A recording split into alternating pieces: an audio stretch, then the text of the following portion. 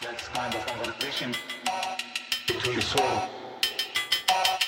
That's conversation between soul and the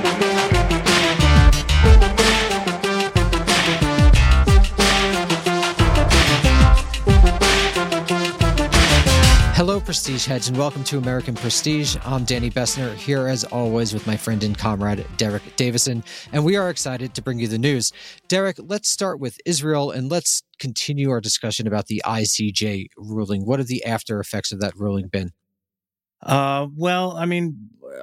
We did talk about this in a special. We had an interview. I don't want to dwell too much on the ruling itself, but if people have not heard, the ICJ ruled on Friday in a lopsided vote that there is probable cause to believe that the Israeli military's campaign in Gaza could constitute genocide or a genocidal campaign, and so they ordered some preliminary steps for the Israeli government to take, among them preventing any actions outlined in the Genocide Convention, the 1948 Genocide Convention, enforcing and punishing any incitement to genocide from Israeli officials, they ordered the Israelis to prevent the destruction of any evidence of war crimes. They ordered that the Israeli government intensify its efforts to get humanitarian relief to people in Gaza, and they ordered that the Israelis need to come back in a month to report on their progress on all of these things. I mean, as far as I can tell, the Israelis have ignored all of this. There's no movement on the humanitarian front, except insofar as there is a ceasefire negotiation underway, which we can talk about. There's certainly been no reduction in the intensification of the military side of the campaign.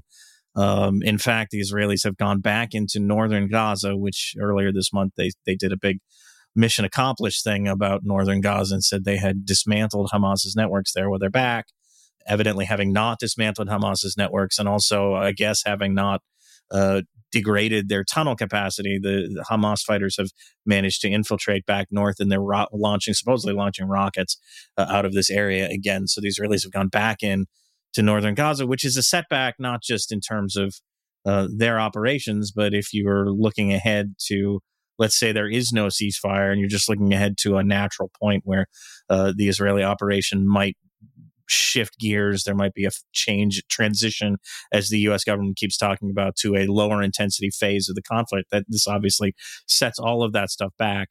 It's also a setback for any hope of bringing displaced Gazans back to the north to get them out of the way of the fighting that's now centered in the south. So it's a big problem all the way around, and certainly does not comport with the ICJ ruling.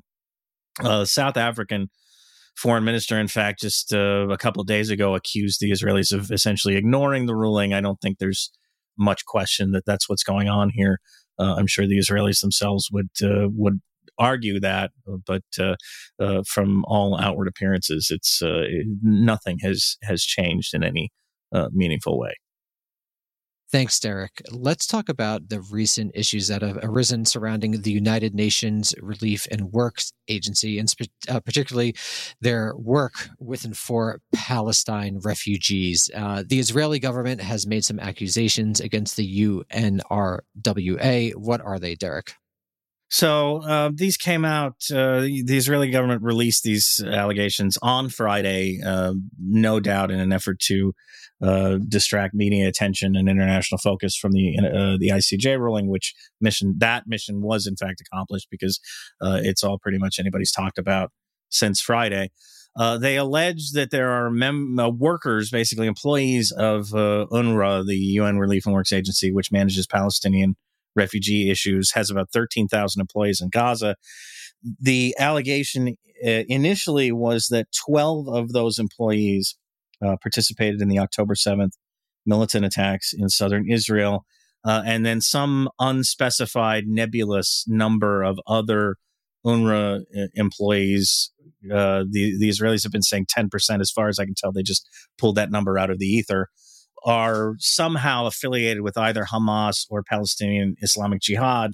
And so, this is a big problem for this UN agency, which the Israeli government has for years and years and years painted a target on and been trying to get rid of it, because they argue that it perpetuates the Palestinian refugee issue, as opposed to just the continued existence of Palestinians perpetuating it. They claim it's the UN's fault. UNRWA gets funds based on the so-called status of refugees. Now, refugee status, according to UNRWA, and the only refugee organization worldwide, is you can inherit refugee status. So based on the trajectory where you can inherit refugee status, there'll be, going down the road, there'll be not 5-6 million refugees, but 20 million. And so there has to be also an end to the right of return, an end to the so-called refugee problem that they define. So they made these accusations on Friday.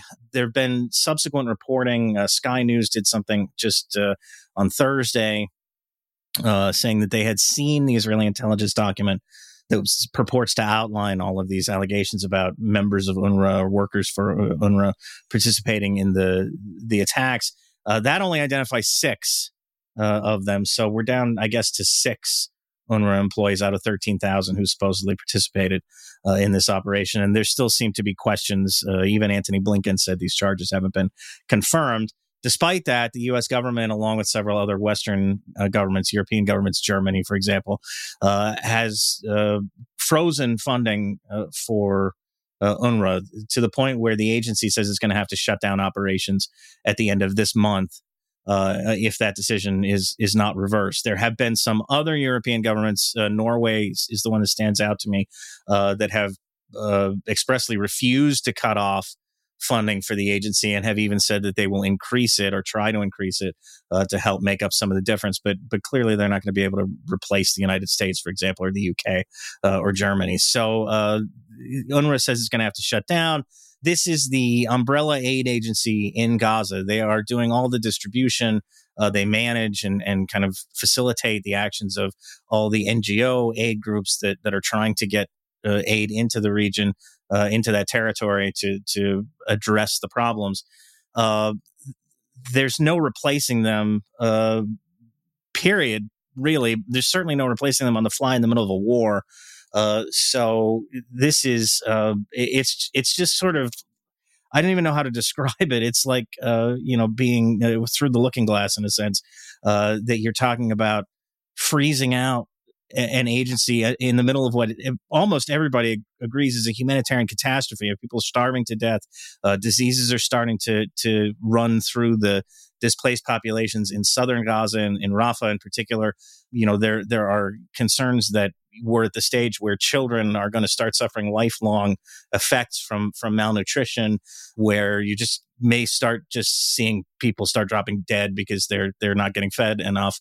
And we're talking about cutting funding for this organization over what 6 people or at most, I guess, 12 people did on October 7th. It's just beyond ridiculous to me. But this is what's happening.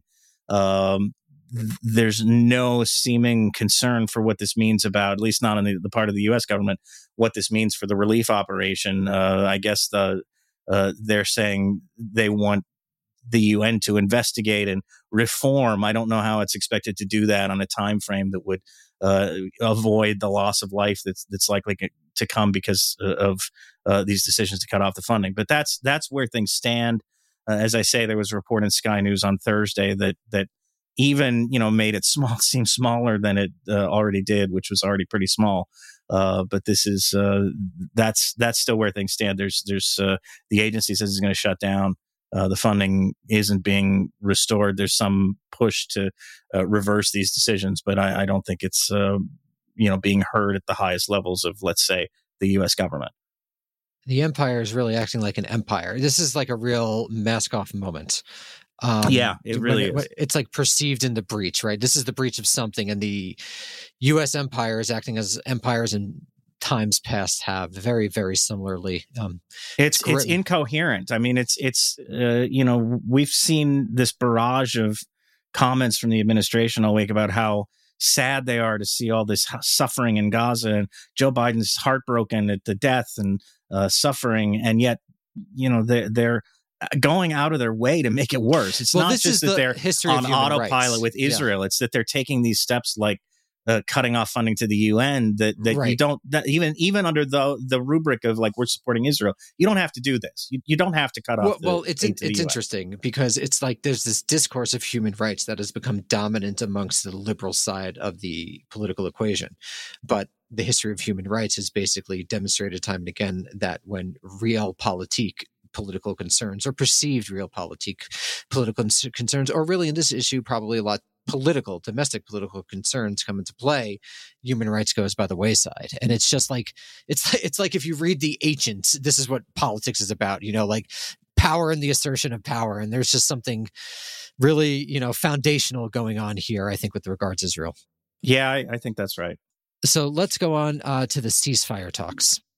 So this has been going on for much of the week. I think we talked about some of the early stages of this last week, but the talks have picked up in intensity this week. Bill Burns, the CIA director / real Secretary of State in the Biden administration, went to Paris this week, actually over the weekend into Monday, I think, to talk to representatives from Egypt, from Israel, and from Qatar regarding the framework of a potential ceasefire deal. The deal that's now in place that has been presented to Hamas and according to the Qataris received, they said positively. I don't know what that means. Certainly Hamas has not said like, hey, this is great, we're down, let's do it. But supposedly they did react positively on some level. The framework is for a 40-day, I've seen 40 and 45. I think now it's 40-day initial ceasefire during which the militants in Gaza would release the remaining hostages who are considered to be civilians. That includes elderly men along with women. The Israeli government would release some number of Palestinian prisoners. The total number and the identities of those prisoners has yet to be determined. What would then follow are negotiations on a second phase, which would be presumably of equal length, another 40 days, let's say, during which Hamas would release what it would characterize as combatant hostages, so active duty Israeli soldiers, maybe male reservists of military age. And that would take care of the remaining living hostages. The Israelis would then in turn also release, again, some number of prisoners. Probably, I suspect Hamas would ask for a more lopsided ratio of Palestinians to Israelis to release these people that, again, it would regard as combatants. Then that phase, that second phase, assuming that it comes to be, would also entail continued negotiations on a third phase. I'm a little unclear about this. It could be a limited third phase in which Hamas would release the bodies of hostages who have died, been killed, in whatever circumstances since October 7th. And again, there would be some release of Palestinian prisoners. And I think from Hamas's perspective, they want that to be the end. They want that to be the end of the Israeli campaign and the reinstatement of a full ceasefire, permanent until the next one, cessation of hostilities. The Israelis really seem to be resistant to any kind of indefinite cessation of hostilities. They're looking for something that has a beginning and an end, a clear end, where they would resume military operations. So that's a huge sticking point that seems to me unresolved. Another sticking point is, as I said, the number of Palestinians and the identities of the Palestinians that the Israelis would release as part of the exchange process. And then additionally, I think there's a dispute about what would happen during the ceasefire. Hamas is insisting that the Israeli military should withdraw from Gaza during the ceasefire, which you can see the thinking behind that being, if they withdraw and then it's 40 days or it's 80 days, whatever period of time it is that there's no fighting, it could be more challenging would give Hamas time to kind of set themselves back up and reset a little bit, and might be more challenging for the Israelis to get back into Gaza after that. The Israelis obviously don't want to be obliged to leave Gaza during this period. The advantage, certainly from the perspective of civilians, is that, once you get into a month and a half, 2 months, 3 months, that's a lot of time. If a ceasefire is assured, that steps could be taken to really reset the humanitarian situation, to set up camps that actually have working facilities, to get surge additional aid in, to make arrangements that are more durable than this border crossing or that border crossing for bringing in large quantities, the really large quantities of aid that are required to deal with the problem. So there's a lot to recommend it from that perspective. But again, it's very much, I think, still up in the air. There's been a lot of wish casting in the reporting on this, I think. And I wouldn't count on anything coming to pass until it actually does come to pass. Let's end the Israel-Palestine section with talking about Biden, who has sanctioned the settlers. Yes, this came down on Thursday. The Joe Biden himself issued a new executive order authorizing the government to sanction Israeli settlers over acts of violence against Palestinians, which he's been threatening to do. This has been something his administration has supposedly pressured the Israeli government to rein in settler violence. Now it's taking it upon itself.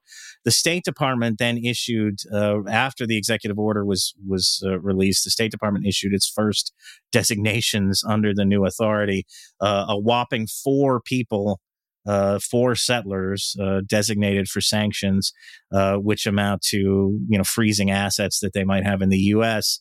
And barring them from traveling to the U.S. I guess it could there could be also, I don't know, there could be legal implications for any U.S. citizens that interact with these people, at least in a business capacity or professional capacity. But who knows? This is, I think, window dressing. I mean, if it's not obvious, this is not a serious effort to deal with settler violence. For one thing, the order, I believe, exempts explicitly any U.S. citizens who are currently living in West Bank settlements, and there are tens of thousands of those. And if you were really serious about dealing with this problem, you would not exempt them from sanction or from some kind of legal jeopardy.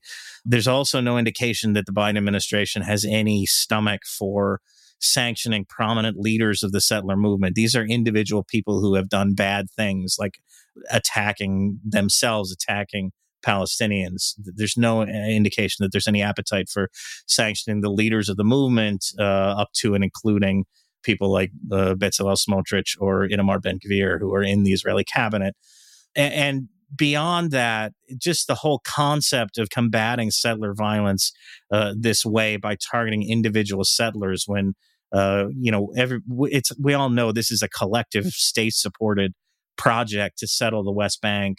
That is, it has to be dealt with at a systemic level, not, bad actor by bad actor. It's just kind of a joke to me. It's not a serious effort to reckon with what the settlement project is or how to deal with it.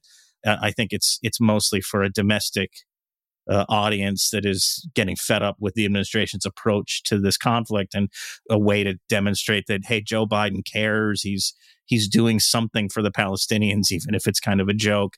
And so, I don't look at this as a serious thing. But Derek, what do you really think? Yeah, exactly. I love when you get passionate, exactly. Derek. You stir the soul. Let's move on to the drone strike in Jordan and the potential for escalation there. Yeah, this is where everybody's kind of on pins and needles waiting to see what's going to happen. Over the weekend, there was a drone strike. This is the big one. This is really big. This is really the big one. There was a drone strike targeting a facility known as Tower 22, which is located in northeastern Jordan. It is used by U.S. military personnel as a support base for the garrison that the U.S. military maintains at Tanf, which is in southern Syria. The Tanf garrison is ostensibly part of the anti-ISIS operation. Like empires past, we have garrisons around the world. Yeah, we have garrisons in places in countries that don't want us there, that say, get the fuck out of here. Yeah, we have it anyway. The garrison at Tanf is ostensibly part of the anti-Islamic State coalition. It is really there just to kind of squat on the Syrian-Iraqi border and make life harder for the Iraqi militias and Iran's other, various other allied groups in that region. So this base is used to support that one. It has not previously, I'm not even sure it was previously known to exist, let alone having ever been targeted.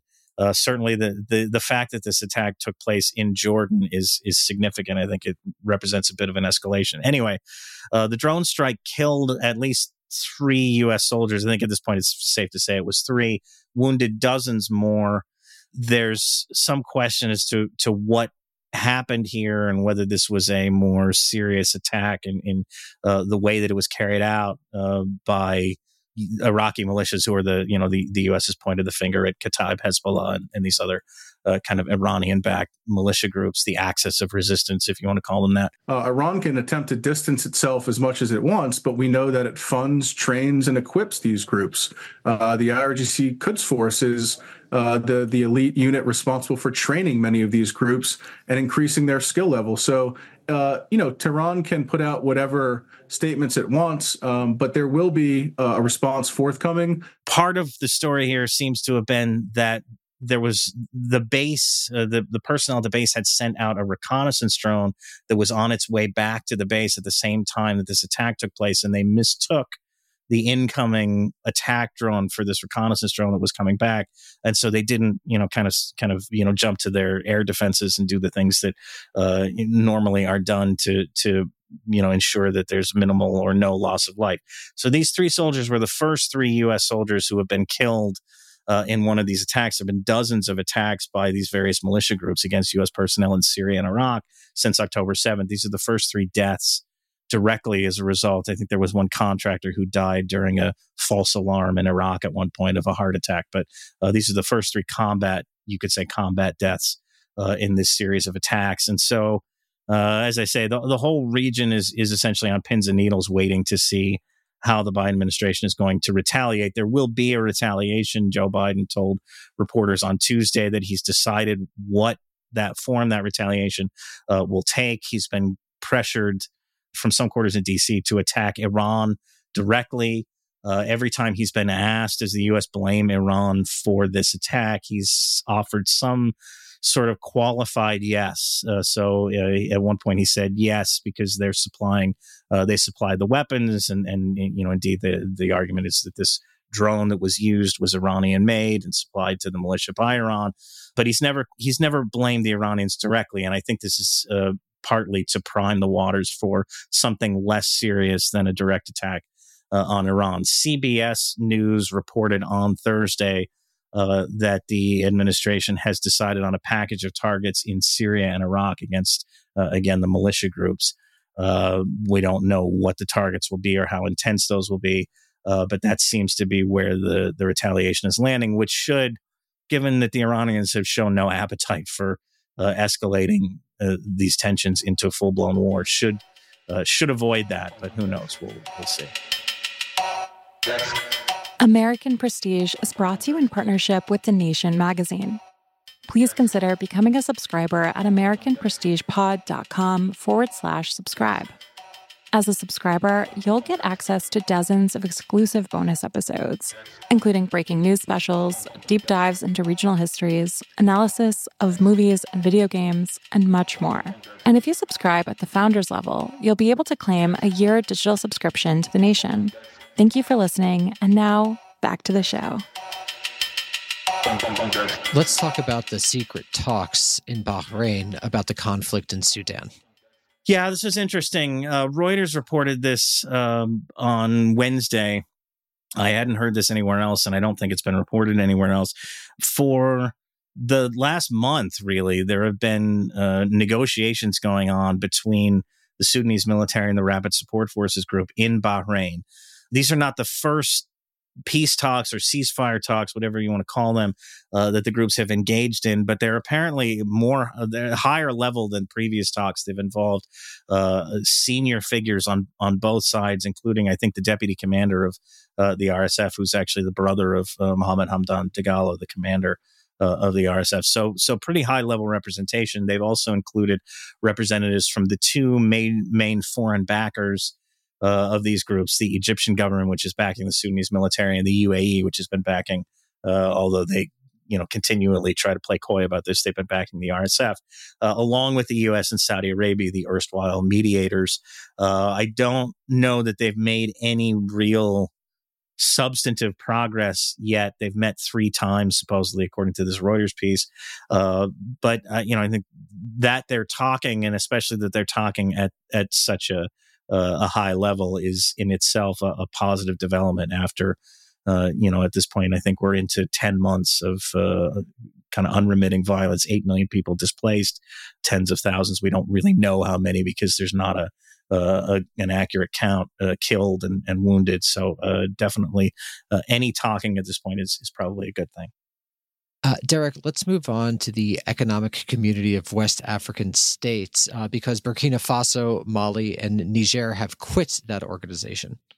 Yes, all 3 of them, of course, all 3 of those countries are under military governments after a series of coups over the last couple of years. All of them have been at odds with the Economic Community of West African States, which has been pressuring them to transition back to democratic rule in as prompt a manner as possible. None of the 3 military governments at this point, I think, show any indication that they're in a hurry to make that transition. They've all been suspended from ECOWAS because of the coups and because of their the tensions over these delayed transitions.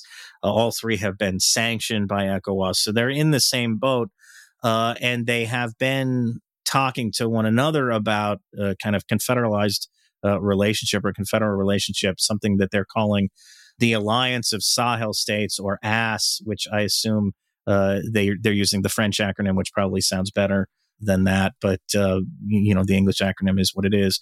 They all told ECOWAS earlier this week, and have since kind of made the formal, whatever it is, paperwork filing that has to be done, I guess, to quit ECOWAS. So they are out, presumably without delay. ECOWAS is, said this is a big mistake. The Nigerian government, which has currently has the presidency of that bloc, lambasted them for their decision, but this is where things stand, I guess. Thanks, Derek. Let's move on to Ukraine because there's actually big news in regards to the Ukraine war, and that's Zelensky is firing his top commander. It's a good time to be in Kyiv. So rumors began to circulate, I would say, maybe over the weekend. Maybe it was earlier than that. That was when I first heard it, that Volodymyr Zelensky was about to fire his top military commander, Valery Zaluzhny, or at least to ask him to resign. Now, the tension, the idea that they are not getting along with one another, their intention with one another, has been clear for months now, just from public comments, disagreements that, presumably have been worse behind the scenes, but have been bad enough that some of them have crept out into the open. The Financial Times then confirmed on Tuesday, I think they were the first to do this, that Zelensky was indeed preparing to get rid of Zaluzhny, that he met with him on Monday to inform him that he was, or to offer him a new job as a military advisor. Zaluzhny apparently told him to cram that, and Zelensky said, you're fired either way, so you can either take this job or not. The fact that it leaked and got out publicly seems to have rocked Zelensky a little bit and the government. So they haven't announced officially the firing yet. I think, they were hoping to do this kind of quietly and then make a big announcement about Zaluzhny's replacement, but they kind of got caught off guard. So they've held back, and they've even insisted when asked that there's no plan right now to fire Zaluzhny, even though there's plenty of reporting to suggest that that's exactly what's going to happen. The Washington Post reported some more details about this. They were apparently, must not have been a very good meeting.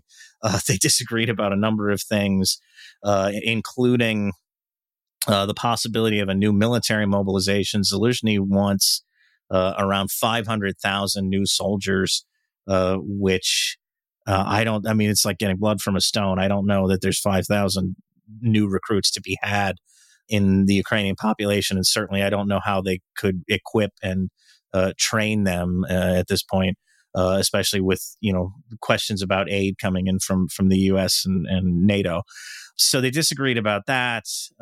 They disagreed about they've been disagreeing apparently about the counteroffensive, which Zelensky resisted. You may recall that there was this big push from Western countries that the Ukrainians needed to throw more soldiers into the meat grinder, that they needed to really push on, pick an area in the front line and really just like cram as many men into it as possible, even if it was a killing field, and just try to overwhelm the Russians. And Zelensky, I would say, rightly recognized that as a suicide mission and didn't want to get people killed unnecessarily. So he resisted that. That's been a source of tension. And Zelensky just generally seems to feel that there's a shakeup needed, given that the Ukrainian war effort has run aground. So all of these things have played into this. But the problem for Zelensky is that Zelensky is popular. He's maybe more popular in Ukraine among the Ukrainian public than Zelensky. He's certainly more popular than Zelensky, I would say, within the Ukrainian military. So this is he's going out on a limb here to fire this guy. He's already reportedly offered the job to the commander of the Ukrainian army, Alexander Syrskyi, who again told him to get bent.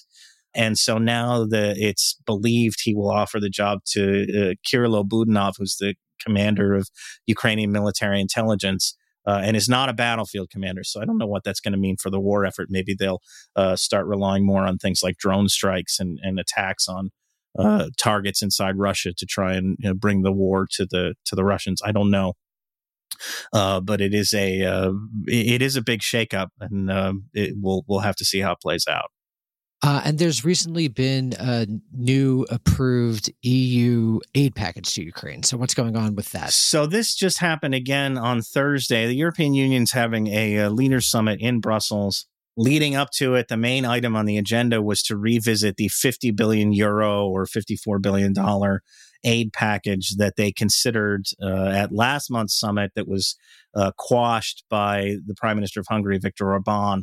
There's been a lot of talk in the lead up to this summit about what European Union leaders might do to either threaten Orbán or break him, essentially, if he continued to resist this aid package. But lo and behold, he showed up on Thursday, and they agreed to it like within an hour, I think, within like an hour or two after the start of the conference. Like, this was expected to be so contentious that they would have to use the entire summit. Basically, they would have to move on to other business. And if it was done at all, it would only be done at the last minute after a lot of arm twisting and negotiations. They managed to conclude it not long after and announce it not long after the summit began. So I don't know the details. As I say, it's just reported Thursday, when the same day we're recording this. So I've only seen kind of the headlines of this, but I don't know whether Orbán buckled in the face of some of these threats that have been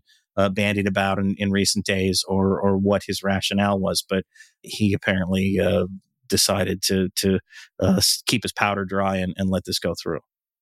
Thanks, Derek. Let's talk about Venezuela, where the Biden administration has reimposed sanctions.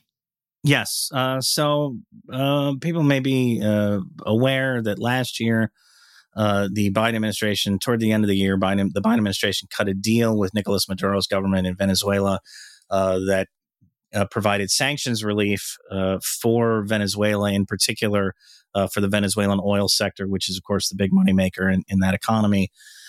In return for Maduro's government taking steps to ensure that this year's presidential election would be, quote unquote, free and fair by U.S. standards. Well, on Friday, the Supreme Tribunal of Justice, Venezuela's highest court, ruled that it was keeping in place a ban on the leader, the main leader of the collective opposition, Maria Corina Machado, who won a primary last year to be the joint opposition candidate against Maduro. She's been banned. She had previously been banned from electoral politics for some legal issues that, of course, she and her supporters claim are political, trumped up.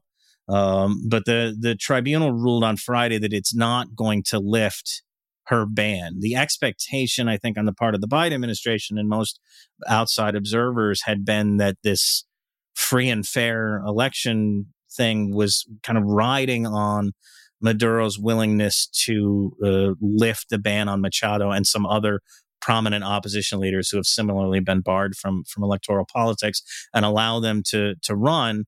And so this was, a heavily watched case. The fact that the tribunal ruled against Machado didn't augur terribly well for the continuation of the sanctions relief policy. Mr. Maduro and his regime have decisions they have to make. We want to see them meet the commitments they made back in October to allow opposition parties and candidates to run appropriately and to release political prisoners. We have decisions to make as well. If they don't do that, they've got till April. We'll see what they do. The Biden administration announced on Monday that it was going to start reviving penalties that had been lifted under the deal last year. It began with reimposing sanctions on Venezuela's state-owned gold mining firm, or one of them, and it has announced since then that it's effectively going to restore sanctions on Venezuela's oil sector, which, as I say, is the sort of big ticket here. So I don't know exactly. I don't think any of the oil sanctions are coming back immediately. I think the understanding is that they're due for renewal or expiration in April, and the administration is just going to allow them to expire, which effectively reimposes them now, because no oil company or no firm is going to do business, sign a contract to do business with the Venezuelan oil sector, knowing that in a couple of months these sanctions are going to come back online. So it effectively reimposes them now. And, I guess there is time for Venezuela to reverse course here, and maybe Machado could appeal her ban. And if there's a change in disposition, then the Biden administration could rethink things. But at this point, it seems like this deal is well and truly dead. Thank you, Derek. Let's move on to Haiti, and the police intervention there is now in doubt. So what happened is the Kenyan High Court ruled on Friday that the Kenyan President William Ruto's plan to lead this international policing intervention that's been in the cards for since October, since the UN Security Council authorized it back in October, it couldn't be implemented. The plan called for 1,000 Kenyan police officers to be sent to Haiti, and the court ruled that in the absence of any sort of reciprocal arrangement directly, kind of bilaterally, between the Kenyan and Haitian governments, it was unconstitutional for Ruto to make this deployment. Ruto has since insisted that he's still planning to go through with the mission. I think, he sees this as an opportunity to boost Kenya's international prominence. The Kenyan government has a history of getting involved in UN peacekeeping operations, other international operations of this nature. So it's kind of something that they're already comfortable doing. And the U.S. is going to pick up the tab for most of it, it sounds like. So that's a chance to, maybe make a little money. Who knows? Anyway, Ruto says he's still going to do this. And apparently the plan now is to draw up a reciprocal arrangement, some kind of deal that says, Haiti and Kenya are, whatever will satisfy the court, basically, to allow the mission to take place. So there's some doubt here after the court ruling, certainly, about whether this is actually going to happen. But it seems like Ruto himself is still fairly confident. And of course, Haiti is in the grips of a horrific gang violence situation. The gangs control large chunks of Port-au-Prince and other parts of the country. There's no government really to speak of, because all of its elected elements have, their terms have all long expired. There's no elections. Ariel Henry, the prime minister, was never actually elected to anything. He was appointed by Jovenel Moïse, right before he was assassinated, and then sort of assumed the office of president without ever really going through any of the legal niceties that should have been involved there. So it's really a mess. And this international intervention has been talked about for months now. The U.S. has been, pleading with other countries to do something. The U.S. doesn't want to lead the intervention. I don't know where the Haitian people stand at this point. There's got to be some skepticism given the horrific results of previous international interventions in that country. Just kind of terrifying stuff. On the other hand, clearly the conditions there are unlivable at this point. So I really don't know where people stand on the desirability of this. Thanks, Derek. Let's end with the United States. A bunch of good news this week. Let's talk about the arms deals with Turkey and Greece. Yeah. So on Friday, late Friday, kind of a Friday news dump, the Biden administration finally gave its approval to the $23 billion sale of modernized F-16s and kits to modernize older F-16s to the Turkish government. This was the part of the quid pro quo around Turkey approving Sweden's NATO accession, which they had already done. And so the Biden administration was making good on its end of the bargain. At the same time, it also announced the sale of some $8.6 billion worth of F-35s to Greece, which I suspect was sort of meant to ease any concerns in Athens or among members of the U.S. Congress about such a large sale of aircraft to Turkey, which is not exactly on anybody's Christmas card list in D.C. these days, and has constantly kind of vacillates between sort of getting along with the Greek government and outright, tension and with the Greek government. So I think the F-35 sale was meant in part to kind of placate some of those concerns. That's obviously part of the good news, Danny, but I know you're gonna hit us with the really good news here in a second. Yeah, Jake, insert a crowd exploding in applause because, Derek, as you well know, the United States achieved a record number of arms sales last year. We did it. I didn't think it could be done, but the State Department announced triumphantly this week that the U.S. sold $80.9 billion worth of arms last year under its foreign military sales program. That is a record. It is a whopping increase over the previous year. The highest, according to the State Department, the highest annual total of sales and assistance provided to our allies and partners. That's a quote. That's amazing. That's just, there we're going into the weekend with some good vibes. Absolutely. I want to end on a high note here. There's some question about this. This may rest, the record part of this may rest on some technicalities about how weapon sales are classified. Don't take anything away from our American whether they actually go arms through, manufacturers, Derek. How dare you? Yeah, I don't want to, I don't want to diminish anything here. This is definitely a huge achievement and one for which all of us, I think, including our listeners, should be proud. So on that joyous note, everyone, thank you for listening. We'll see you soon. Bye. Bye.